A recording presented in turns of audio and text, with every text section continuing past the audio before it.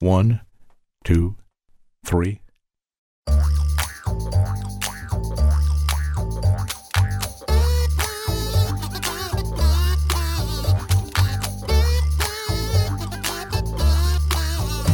Welcome to Three Song Stories, the show that extracts stories from our guests' lives with the help of the songs that have become fused with their memories. Thanks for listening. I'm Mike Canary. Our guest this week is Mike Walcher. Mike grew up in the Chicago area and received his Bachelor of Science in Journalism from Northwestern University and his Master's in Journalism from Columbia University. He worked for 42 years as an anchor and reporter in radio and TV news, first in Cedar Rapids, Iowa, then Minneapolis, St. Paul, Minnesota, and finally here in Southwest Florida. He says he was almost always a hard and breaking news reporter, covering things like the police beat, courts, politics, and local government. He also did some feature and investigative work, but it was mostly day-to-day hard news and on-set anchoring. Mike retired from broadcasting at the end of 2016 and immediately started teaching journalism at Florida Gulf Coast University. He's currently teaching the new Democracy Watch course and fellowships at FGCU and is working closely with us here at WGCU. Hey there, Mike. How are you today? I'm doing fine. Thank you. Thank you so much for having me on. Oh, you're very welcome, and thank you for doing it on such short notice. So, first question, were you listening to music in the car on your way here this morning? Oh, absolutely. Yeah, of course. What were you listening to, and how were you listening to it? I was listening on, believe it or not, Sirius XM, 10-spot, hits of the 2010s. Hits of the 2010s. Yeah, what an odd little demographic. Why that one? Is that what you're into right now? No, I kind of like some of the sound of it. I like some of the rap. I like the hip-hop. And it's fairly recent. And I switch around. Sirius has got everything on it, as you know. And when I'm not listening to WGCU, which I should be doing most of the time, I catch something like hits of the 80s, 70s, 60s, some Broadway hits, whatever, Broadway channel. Do you ever turn on music on your FM dial? Not anymore. I don't. Very few people do. I'm wondering how those stations stay in business. I don't know either. Okay, so your bio says that you grew up in the Chicago area. Give us a little bit more detail on what that means. Well, I was exposed to all kinds of different influences in there. I lived in the Chicago suburbs, had a great education. It's a wonderful school district. I was in junior high school. I was born in Houston, but then Dad got transferred up to the Chicago area. Went to Northwestern for my undergrad degree in journalism, and on from there. But I became interested in music, as I guess most young people do, in their teen years. And I was fortunate that I became interested in music, not only from what my parents played when I was really, really young, which goes back a long, long way. We're talking Perry Como and that kind of era, and Sinatra and so on. But I became interested in the early days of rock. Early Beatles, Rolling Stones, Cream, the Yardbirds, if you can believe that, with Eric Clapton. Yeah, one of his original groups, I think. And then just continued and became a huge rock fan from that point on. And that doesn't necessarily influence the choices that I've made for three songs, but that's when I became – everybody was into rock at that time. That was it. What was the first band or musician that really got your attention? I would say the first was probably if it wasn't the Beatles, and everybody was kind of into them in that era, but Herman's Hermits. Yeah. I don't know why. I love the British accent. Was that was the British invasion, and I was just fascinated. And some of their songs, as much of, shall we say, you later called it bubblegum pop music, bubblegum stuff. Super simple lyrics and so on, but it had a great melody to it.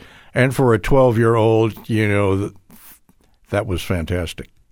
The very first concert I ever attended was at the Charlotte County Fair in the 80s when the Monkees were having their big revival on MTV. And it was Monkees were the headliner, and Gary Puckett and the Union Gap and Herman's Hermits opened. Fantastic. So I was like 12 years old. I had no idea what I was doing. Oh, God. That's some pretty vintage stuff there. Now, you mentioned And Gary Puckett, that incredible number of hits in the mid-'60s. Big star.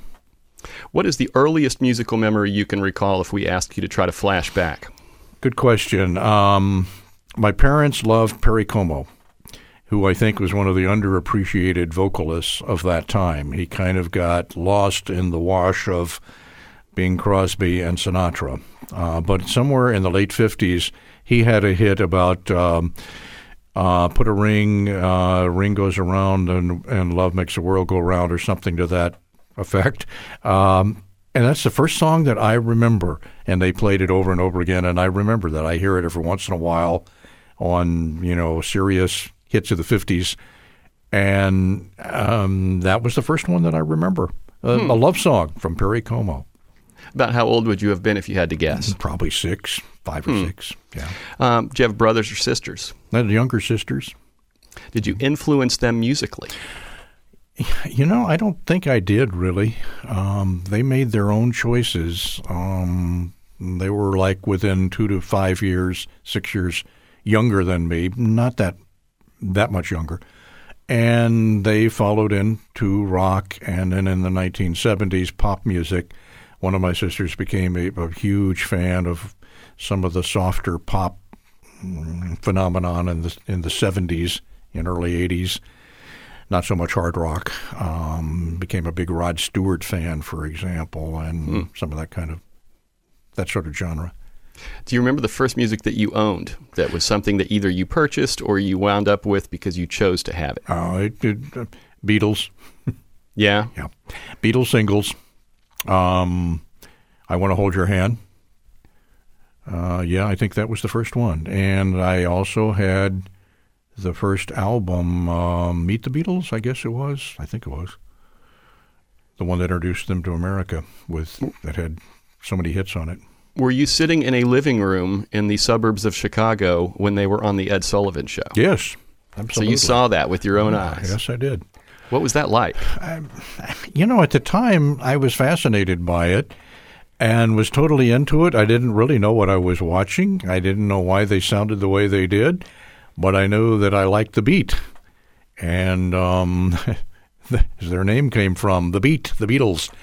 And it was so different from anything that was out there at the time that, and I love their hair, so different as well from, shall we say, early to mid-'60s normal haircuts that were accepted in Middle America.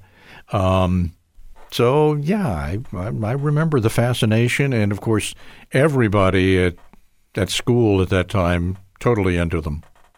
That's all I could talk about. What did your folks think of their music and their hair? Didn't like the hair very much. I don't remember a whole lot of other comments they made.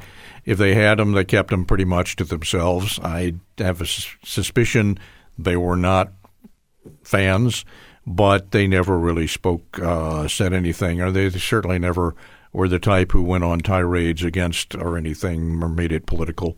Fortunately, back then, it was kind of, okay, this is good music, and I know there were those who perhaps tried to make more out of it than it was, but they didn't make a big problem out of it.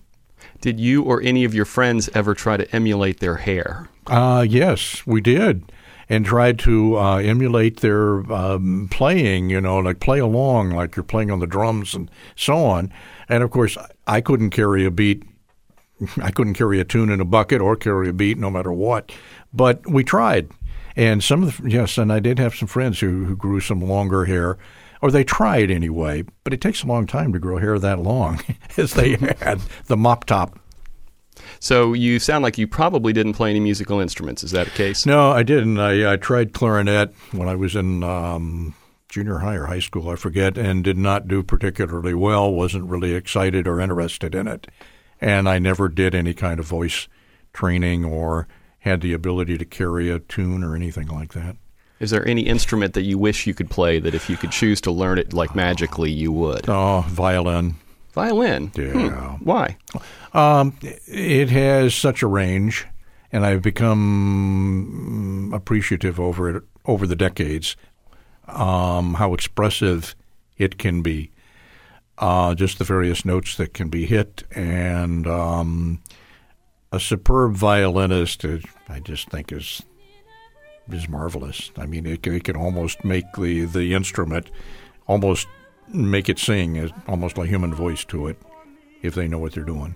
Yeah, it can certainly create sort of magical spaces, that's for sure. Yes. Okay, well, it is time for your first song. It's the West Side Story song, right? Yes. Would you like to tell a story? Would you like to listen to it? How would you like to proceed? Well, let's go ahead and listen to it first, and then we'll talk. All right, okay. This is Mike Walcher's first song here on 3 Song Stories. It's the duet Tonight from the original score of West Side Story from 1957. So what's the story? Oh, my goodness. This takes me back, you may laugh at this, to my first crush on a young lady. I was probably 14, and I had heard this song. And I don't recall if the parents played it or what. I certainly didn't go to the movie because I think I didn't see the movie, the 61 version, until years later.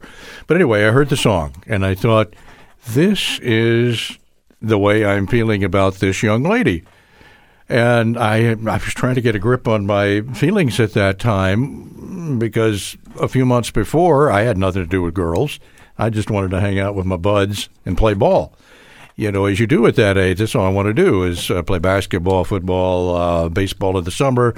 And girls, they go and do their own thing. But now suddenly I met a young lady and crush. And I guess this song resonated and just stuck with me all these years, decades later, as being very important as to what is this that I'm feeling? What is this? You can't explain it. It's like, as Tony says at the end, I love you. Just pure and simple. The world stops. The world stands still.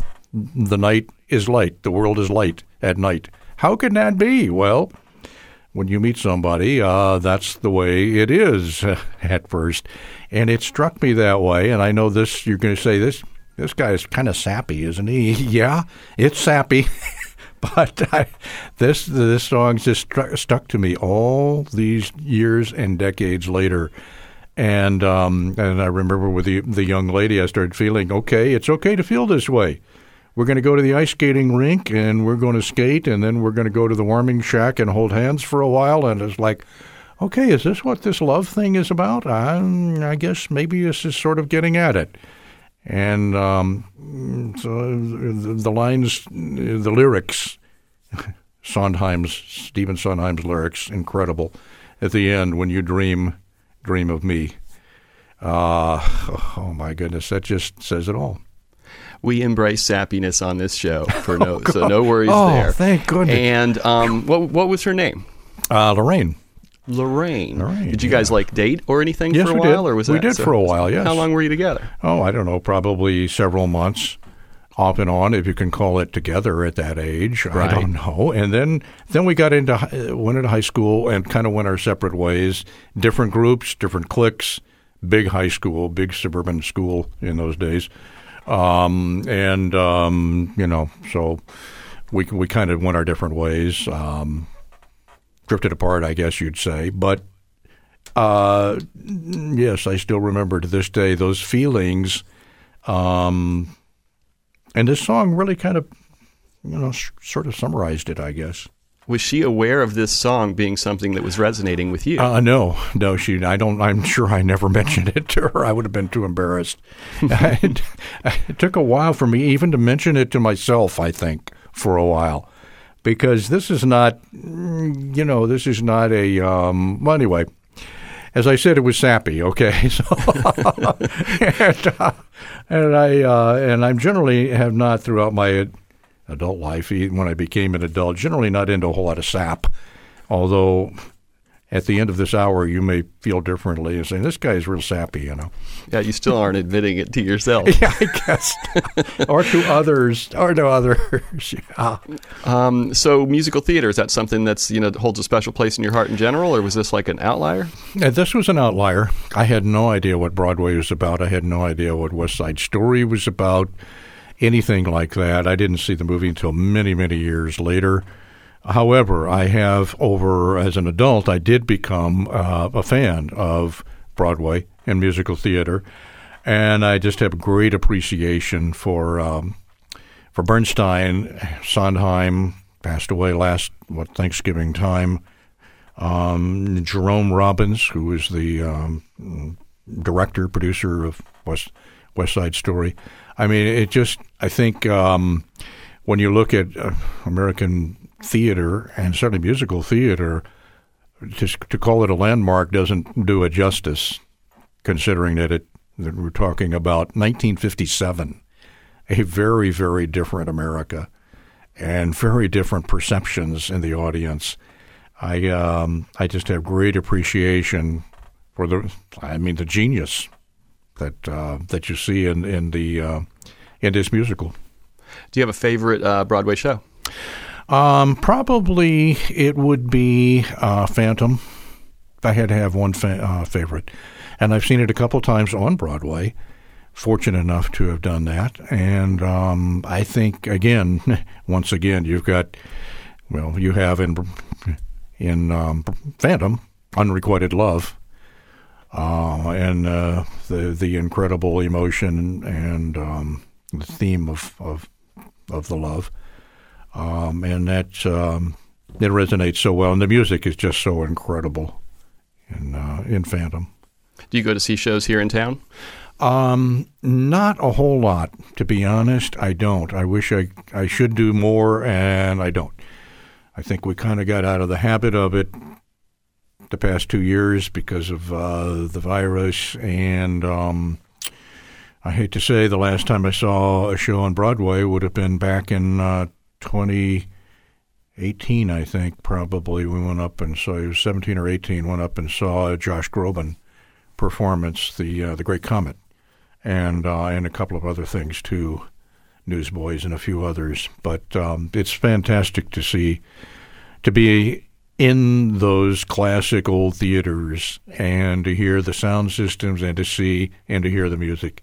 It is so magical to be there for that. You said before we started recording that you were hoping to do some traveling this summer. Will you try to integrate, music or theater into that trip? I don't know that that's going to fit in exactly. I know we're going to have a chance to see. I know one of our trips, I believe, we're going to be on a cruise ship. If everything there'll be some singing well. On that. There'll be some singing there. There'll be some. They always do some productions, and I enjoy those. Those are certainly not a Broadway quality or expected to be, but you get an idea, and quite often they'll do a lot of show tunes and so on, and I really enjoy that. I love seeing that. You've kind of already painted a picture of what your high school experience was like musically. Can you just kind of describe, where did you fit into the hierarchy when you were in high school? Were you one of the jocks, or where did you fit in? No, not at all. I didn't have the athletic ability. Or the size. I was a beanpole kid, so I did not have football player size or anything close to it. I was, I don't know if nerd is quite studious, I think is probably the better word. I was a very dedicated student, had excellent grades, but I did get involved in public speaking and some in theater, at least my senior year, not musical. But I had a small role in a couple of in one play anyway, and so I kind of expressed myself that way through doing speech activities, and that also got me into radio broadcasting, and journalism, and then TV news, which I was professional for 41 years. We'll get to that in just a bit, yeah. But did you go to the high school dances, and do you remember what you would have been slow dancing to? Oh, I did go to some of the dances, went to prom. I don't recall what the slow dance would have been to, though, however. That's a good point. I don't know. Don't recall. Yeah, that's one of those things, either you remember it like it was the best day of your life, or it just got lost in the shuffle. Yeah. Mm-hmm. Yeah. So when you were in high school, did you know you wanted to pursue journalism? Was that something, or when did that enter your perspective? Pretty much by senior year. I had it in my mind I wanted to do something in broadcasting, and I really enjoyed news, public affairs. So it took a while in college before I figured out I needed to pick one or the other. I needed the journalism degree or I needed the broadcast element, one or the other. And so I did major in journalism in college because I felt it was important to learn the reporting skills, interviewing skills, and so on. But I'd say by senior year of high school, I was pretty focused on what I wanted to do. I was fairly fortunate and rare in that regard. Were you being inspired by any of the journalists, either TV or radio or print, at that time? Oh, certainly, yeah. Cronkite, first and foremost, the man, Walter Cronkite. And I was also very aware of some of the other broadcasters, some of the local ones in Chicago who were very well known, the anchor people, and some of the reporters. Even certainly when I was in college, young Dan Rather coming up at CBS, and in the late '60s for that matter too, as a reporter, and then later as anchor.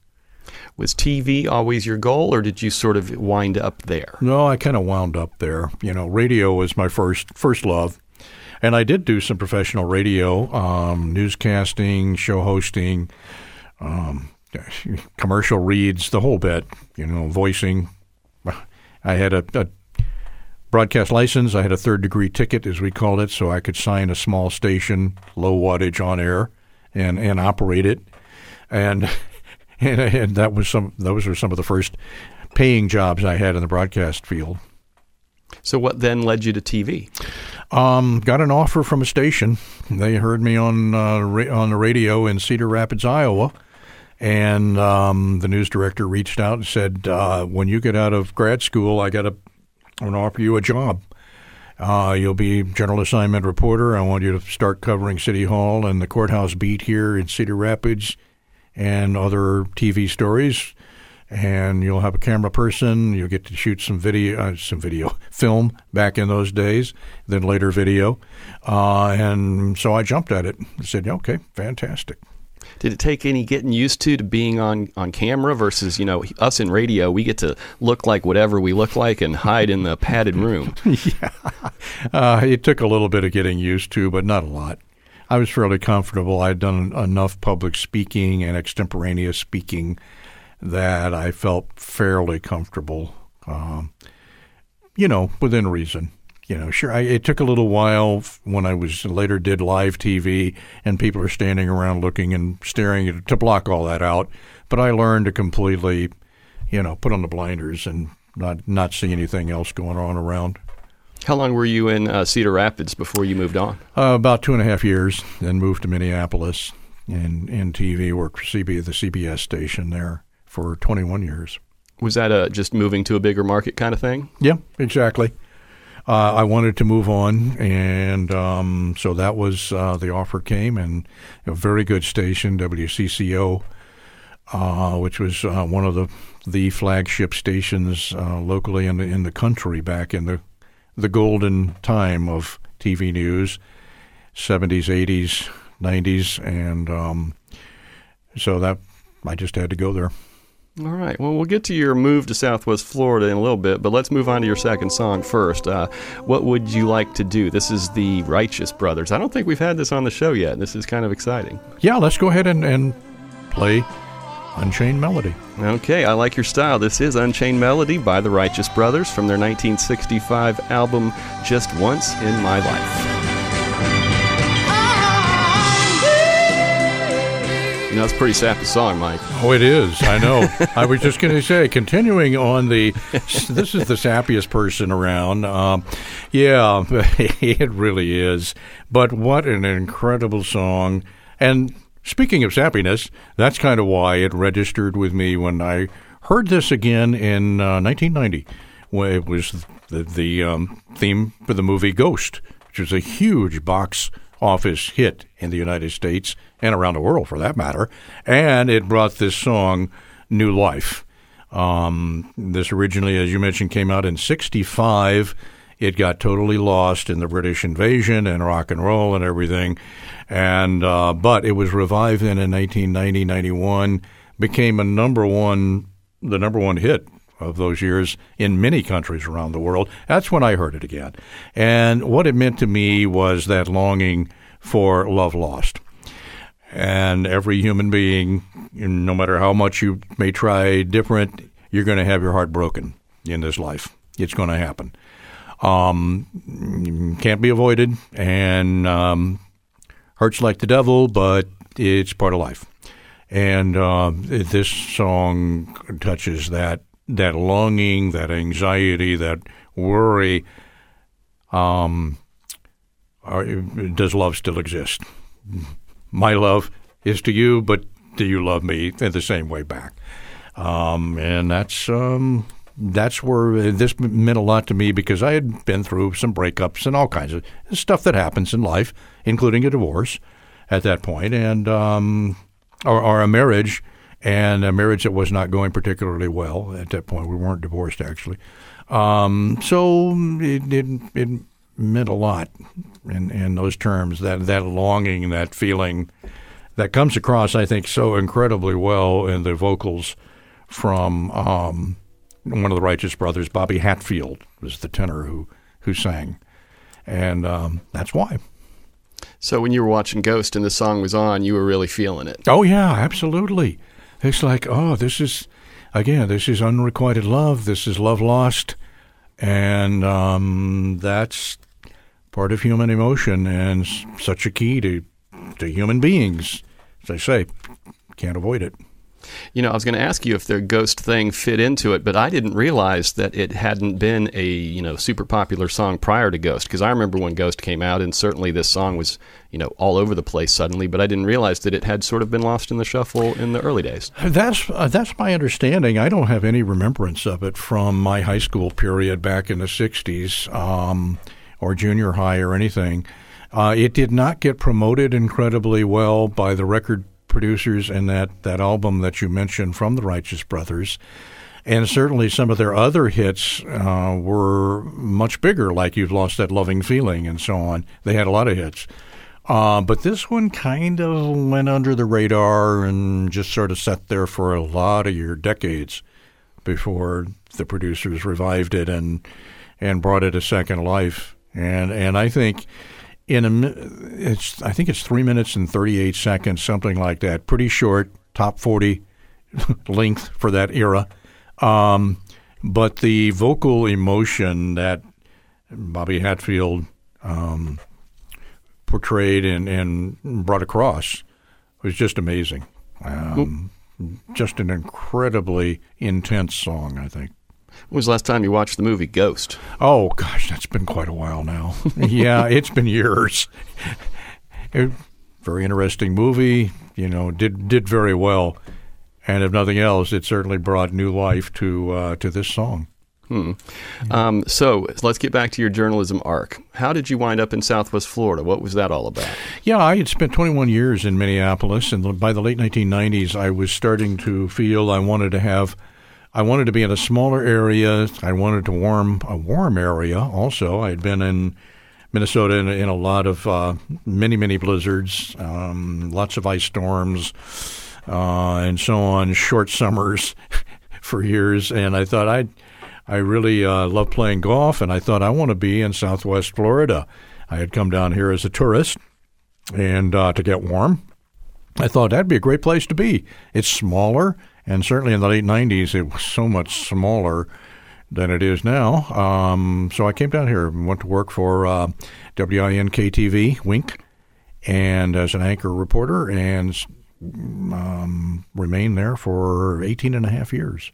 Was there any consideration of, looking over at the East Coast or other parts of Florida, or since you'd been here, you just wanted to be here? Well, I did look a little bit in other places. I know that I had looked some in Texas and didn't really look in Arizona. But I wanted someplace warm, and I also wanted it to be a little bit smaller and slower paced. I felt that I was kind of, I don't know why, I was in a mood for sort of a smaller market, a slower pace of life, I guess. And you could call it a midlife crisis or whatever, but I just felt I needed to make that shift and that change, and I did. And the offer came through here, And so I jumped at it, threw myself wholeheartedly into it for 18 years. When you got down here, what were sort of the main differences between doing journalism in Fort Myers, Southwest Florida, versus Minneapolis? I mean, I know you were still probably covering the same kinds of things, but certainly there must be some, differences. Well, there were a lot of differences. The environmental stories here were so much deeper and more important than they were up there, and just so vital to everything. And I did start covering environment here right away in the late 90s. And the other thing, at least from a more of a job perspective, is that this is a non-union area. Minneapolis did have unions, so that I was unable to touch any equipment. I was unable to. I think the most they would allow us is to put a video into a recorder and listen to it to listen for soundbite from interviews. That was as much hands-on as you could do. Everything else was unionized. Here it wasn't. So everybody kind of did a little bit of everything, and I'd say that was different. But the culture here is so different. The pace of life is so different from northern cities, and that was totally different too. And certainly when I went out to places like Immokalee for the first time and did stories there, I mean that was a bit of an eye opener for sure. I had been on many Indian reservations in South Dakota and Minnesota, and those places are not exactly, some of those, they need an awful lot of help in those places. They need better housing and a lot of things. I know when I went to Immokalee, same thing. It was like, oh my goodness, I could not believe some of what I saw there in the late 90s. It's improved a lot since then, but there are still issues. Would it be possible for you to sort of come up with what would be maybe the most notable story that you had a hand in covering here in Southwest Florida? Well, probably the most notable that got the most attention was Hurricane Charlie. I was in Punta Gorda when it went through, and then was reporting right after, as soon as we could get out of a safe shelter, to get out to our life truck and fire it up. Fortunately, wasn't destroyed in it. And immediately did reports and was on CNN right away. I think some of the other significant stories that I did related to some of the professional baseball and the whole situation where will the Boston Red Sox stay in this area? Will the plans come through to build them a new stadium, which they were demanding? And I was kind of front and center in a lot of that reporting. And then later in more recent years, the water quality issues. I remember doing toxic algae stories as far back as 2005. And then that continued, and it seemed to become more intense and worse just about every other summer, all the way until I retired at the end of 2016. And still continues now. Florida kind of has a reputation. Did you ever get to cover any weird or stories that were odd for some reason? Well, let's see. I don't know, odd. I always enjoyed the time we got to go out into the country, out into places like the Devil's Gardens in Hendry County, as the pioneers called it. They figured there's nothing out there but palmetto and alligators and snakes. And I did some stories out there, and they're pretty fascinating stuff, just to find the very few old pioneers who were still living there. And I did a couple of stories, too, with some of the people who were bought out in the Everglades restoration, people who, literally were living off the grid out in the Everglades. And, that was their lifestyle. But eventually their land got bought up, and they were forced out. And then the land was restored to natural water flow. This is a question we could probably talk for an hour about, but can you reflect on the changes that you've seen in the world of journalism over the stretch of your career? Well, sadly, yeah, and it is a sad state of affairs, to be honest. I never thought in my wildest dreams back coming out of college and starting my radio TV career that we would see social media having the kind of influences that we see, that we would see cable news outlets openly taking political sides. I mean, you want to talk about the anti-Walter Cronkite things that we see now, and it's all it's our reality. And I also see the economics of mainstream media being so difficult that not a lot of mainstream media survive at all with the same kind of quality and staffs that they used to have. They have been decimated by the changes in economics and by the fact that everybody gets their news on their phone and or the tablet, and so the Nielsen ratings don't mean what they used to, and the money doesn't roll in. And you see the newspapers owned by the same people, as we see in the News Press, Daily News. Same company owns both. The staff is sort of combined, and they just don't have the people to do the kind of reporting that is necessary. You know, and the technology's changed so much, obviously. I remember, I took a break from radio back in like maybe 2013, and I worked at the Alliance for the Arts in Fort Myers, and they were beta testing. Facebook was beta testing. It's, the way we can go live now, which we take for granted now. Mm-hmm. And we were one of the beta testers, and I was broadcasting the award ceremony of the, we had an exhibit, and we were giving out awards. And I remember thinking, like last week, it took a satellite truck to do this. Yeah. And now I can just hold my phone, and anybody in the world that wants to watch it can. And there's some upsides to that, but I think maybe there's some downsides to that too. Yeah, no, that's very, very much true. Yeah, you're right. The change in technology has been so intense and just so fast. It's amazing. And I just hope that somehow in the through the next generation, we find a way to work through the situation where, and I don't know how it's going to happen, and we face this all the time in our journalism classes. Okay, when are we going to get to? Are we ever going to get to a point where people can judge what's real and what's not real, and how they're being manipulated? I don't know how we're going to get to that point. I hope we do for the sake of our country and society, but the answer has not shown itself yet. That's a perfect pivot then to Democracy Watch and your time at FGCU. When you were back, reporting and anchoring, would you have seen yourself as a college professor at some point, or was that something that you sort of wound up in, happenstance-wise? Well, it was more happenstance. No, I didn't. People had occasionally said, "Oh, you can teach after you're done with the TV biz or whatever," and I don't know that I have the patience for that. I don't know about that.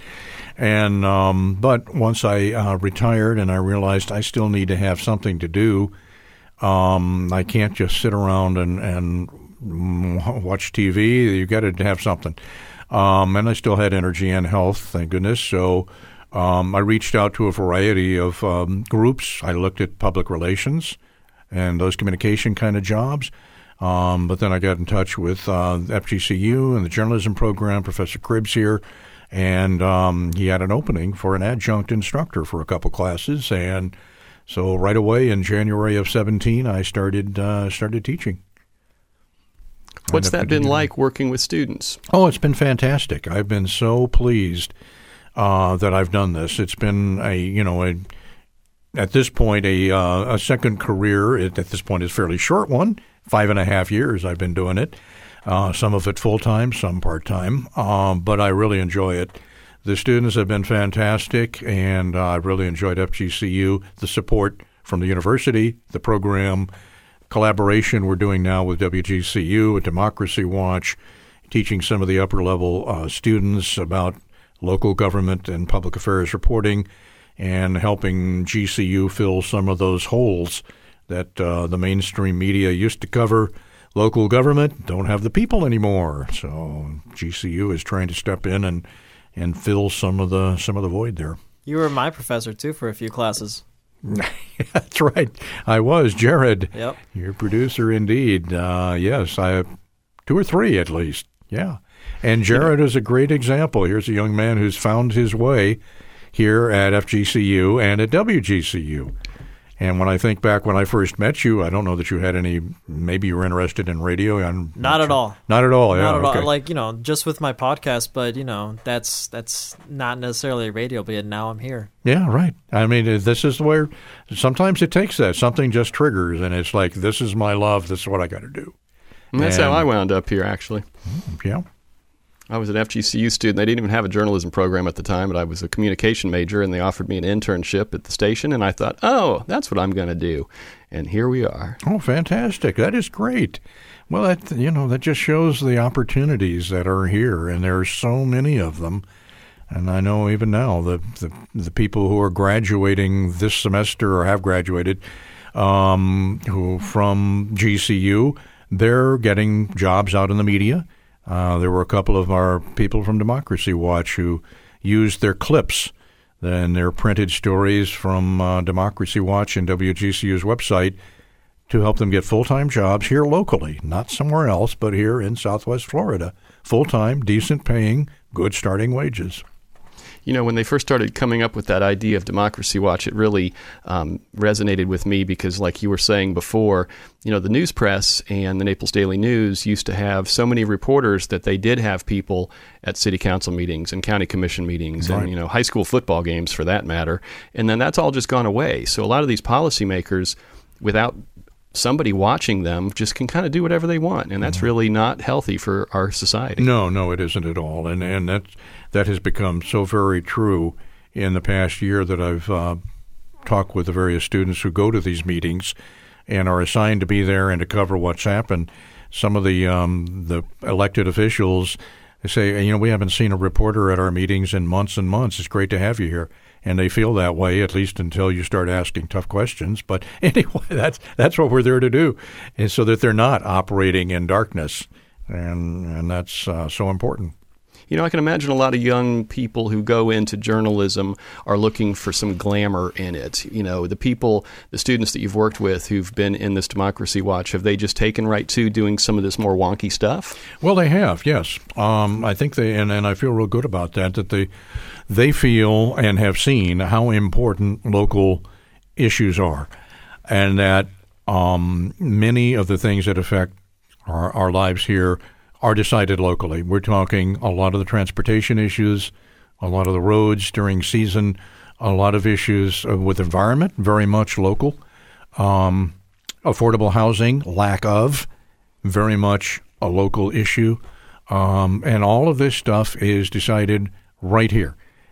Some of it, they get some direction and money from Washington, you bet, but ultimately the specifics come down to our local decision makers and what they do with the funds and what they think are priorities. And they've come to appreciate that, how important it is. Before we get to your third song, I want to ask you a couple questions about concerts. Have you been to many concerts in your life? Not an awful lot, to be honest. I was not a huge concert goer, so I can't claim to have been at incredible concerts by the Stones in the 1970s or anything.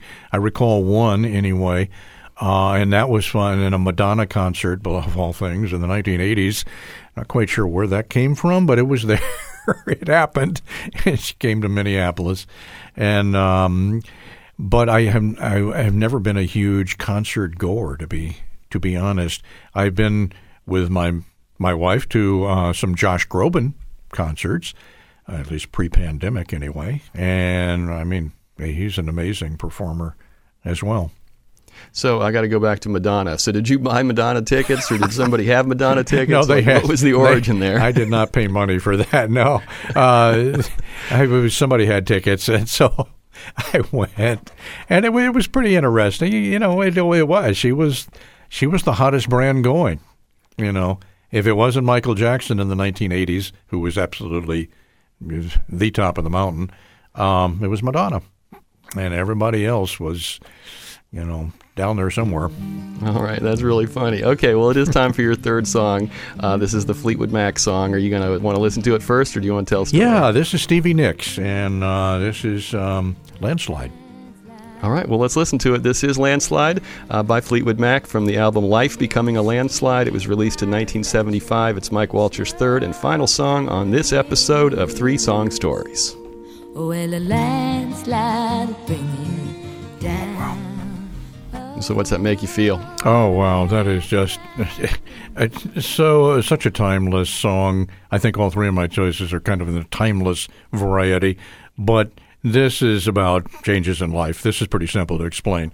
And this is not so much sappiness as the inevitability of change in life and how are you going to handle it. And even though this song was originally recorded, as you said, a long, long time ago, coming up on 50 years, but it has gotten a lot of revival in recent years. And I heard it, I don't know, maybe 15, 20 years ago and became a fan of it and a huge fan of Stevie Nicks.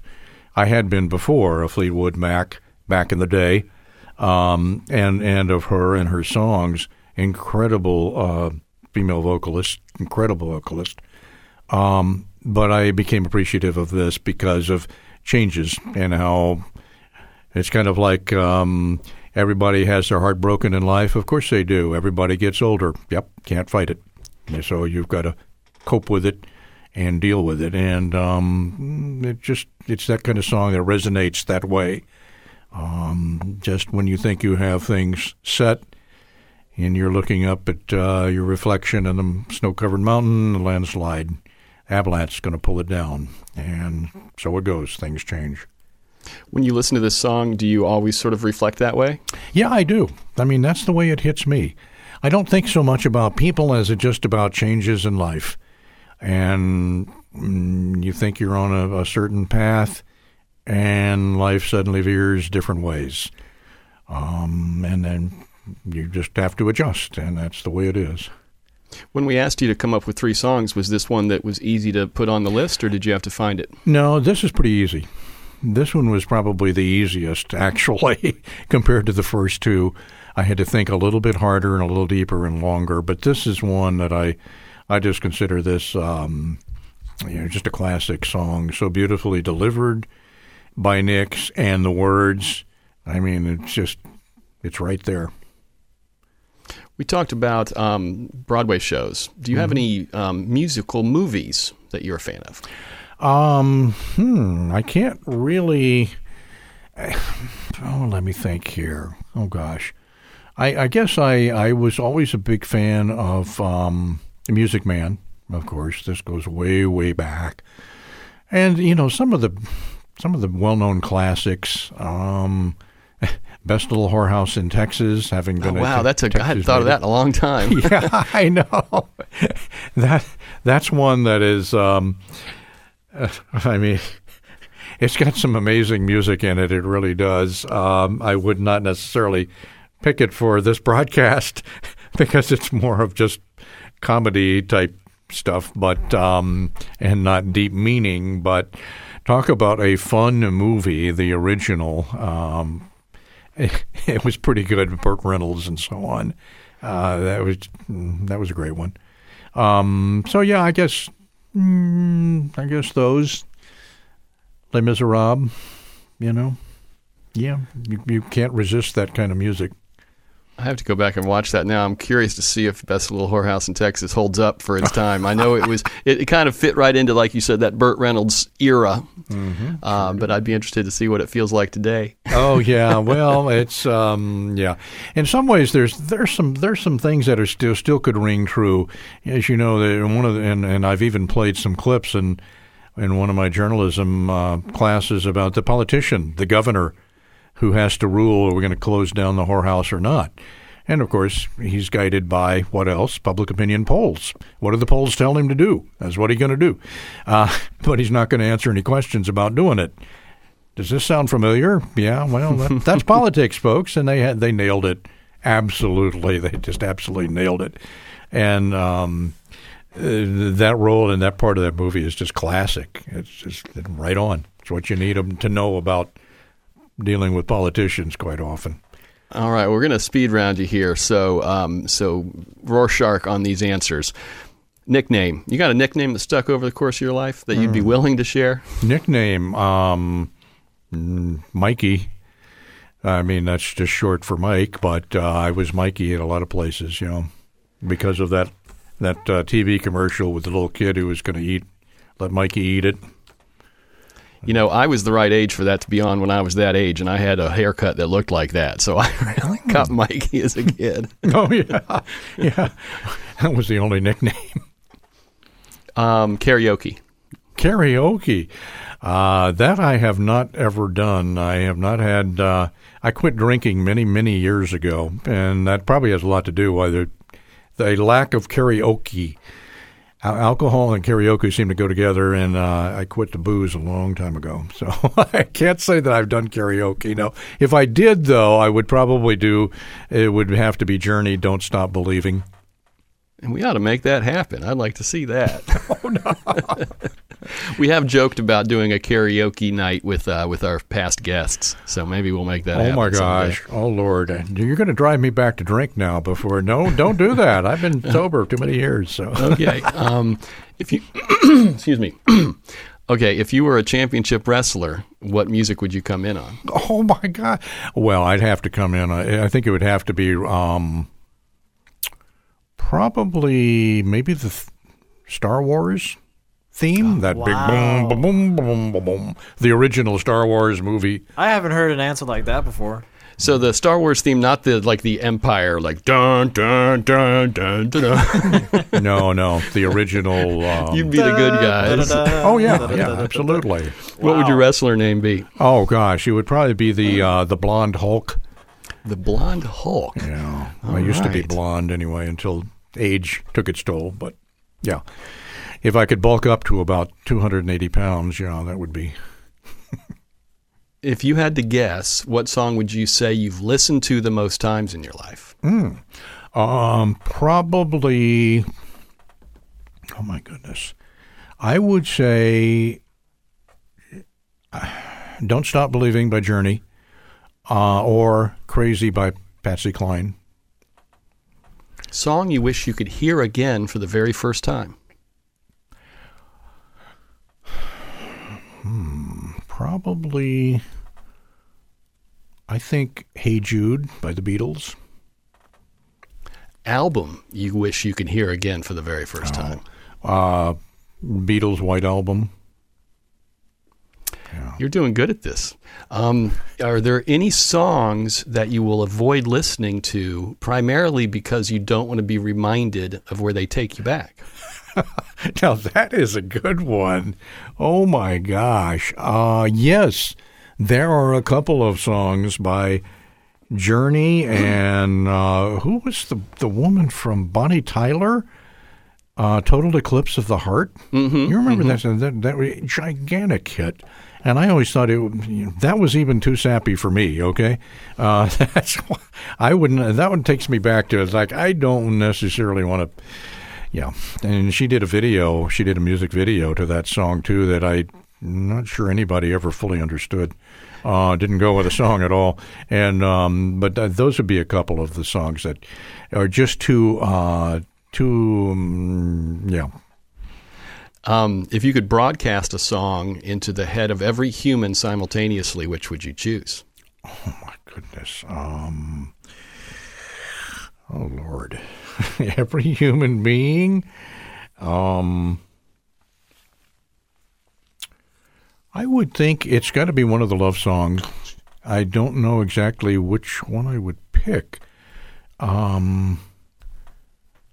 Love Makes the World. Was there a song, Love Makes the World Go Around, or something along those lines? I think we're going back now. I'm thinking back to... Love Makes the World Go Around by Deion Jackson. Okay, there you go. That's a song that exists. Yeah. I don't know if you want to choose that. That would probably be the one, yeah. I mean, and people need to remember that, and that if I had to pick one, it would probably be that. What album would you choose if you were like on an island and you only had one album you got to listen to for the rest of time? I would probably pick Rumors, Fleetwood Mac. Their incredible hit from '77. I think that one. Believe it or not, I might also pick, if I had a double pick, maybe Thriller, Jackson. I know. Two kind of different albums there, but two amazing albums. They really are. Period. Yeah. If I had to listen for the rest of the time, that might carry me. I'm picturing you now on a deserted island dancing around a Thriller for every day. You could have all the moves down before long. Oh, yeah, absolutely. Practice. You'd have lots of time to practice, yes, indeed. So what would your 14-year-old self, who was crushing on Lorraine, if I'm remembering that correctly, think of who you are today in the world? Oh, I think I would have no idea. Would just be like, what in the world? You got to be kidding me. There's no way that I went into radio TV, that I went into teaching, I moved to Florida. In Minnesota? What is all this? No, I think I'd be totally stunned. I'd have no idea. Certainly at age 14. I don't know. I think the 14-year-old hopefully would still recognize some of the character traits, which I hope are fairly decent character traits, generally pretty good ones for the most part. But beyond that, I think trying to predict life, no way. Okay, it is time for you to recommend the 3 people that you will share this with that you think we could maybe get on. Okay, yes. I would think first would be Lee County Commissioner Brian Hammond, who is an FGCU graduate and a former media person. I worked with him at Wink for a while, and before he got into politics, was in the media. And I think secondly, Lois Tomey, longtime anchor for Wink TV. I don't know if that's allowed because of the commercial. She's still working for TV and has been at Wink for 31. Oh, we will have her. We have no problem. Years. The problem might be on her end. Well, it could be. Yeah, I don't know. But it would be fascinating to hear. She's been in this market for like 32 years and been a main anchor for 29 or 30 of those. And that's incredible at any size TV market, big, small, and in between. Rare. Love to hear what she picked. And I would think another person, Judd Cribbs, who's with the journalism program here at FGCU and is a former media person, colleague at Wink as well, and he's worked in Cincinnati too before that. So, I think he would be very interesting. And he's got a great sense of humor, far better than mine too, so be real entertaining. Those are 3 fine choices, and I know we can get Judd, but I definitely want you to do your best to get Brian and Lois because we would love to have them. All right, well, I'll alert them. We had, I don't know if you are aware of this, but we had, during year 1, we had Frank Mann did the show. Oh, yeah, sure. And he was an amazing guest. He's one of the episodes that we put in people's hands if we want to tell them what the show's all about. Oh, yeah. Well, Frank is an incredible man. No pun intended. He was a great contact of mine over the years, and he just knows so much history and so much institutional knowledge here. It's incredible. I think he's 81 or 82, still in office, still a commissioner. Yep. All right, Mike, you've did it. Do you have any final thoughts you'd like to leave us with? No. I had great talking with you. Great questions. You had me stumped there. I had to actually really think hard. But, yeah, thank you so much. I appreciate this time to share some of these musical memories with you. You bet. We really appreciate it. We make 3 Song Stories in the studios of WGCU Public Radio on the campus of Florida Gulf Coast University in Fort Myers, Florida. Richard Chinqui is co-creator and producer. Tara Callaghan is online content producer and she's host. Chris Duffus is executive producer. And our theme song was made by Dave Cowan and Stick Martin at Monkey House Studio in St. Pete. I'm using this week's parting tune to highlight my favorite television show of all time, Northern Exposure. It ran on CBS from 1990 to 1995 and was appointment viewing for me at the time. It's about a New York doctor who got a scholarship for medical school that required him to spend 4 years practicing medicine in a super small town in Alaska to pay back that debt. It's kind of a fish out of water story. While it did have a brief stint in syndication, it basically disappeared from the face of media in 1996 or so. I later learned that was because of the way the music rights had been originally negotiated. It has a killer soundtrack, and apparently the creators had only licensed the music for the original run, so relicensing all those same songs would have been too costly. They did release a version on DVD which had cheesy elevator-style music later that decade, but I tried to watch it and it just sucked. Goes to show the power of music and visual storytelling, I'd say. Well, it turns out it has recently been re-released on Blu-ray in the UK with all the original music, and I got my hands on a copy and have been rewatching it. It's just so good. It's quirky and thoughtful and deep and funny and heartfelt and such an amazing character study. I can hardly believe it was on TV at the time in retrospect, and I'm just so happy to have it back in my life, original music and all. If you ever get a chance to watch it, do it. It's amazing, and I assure you it's well worth the time. This is its theme song by a guy named David Schwartz. Hearing it will always bring me great joy. Keep listening. Next time on 3 Song Stories.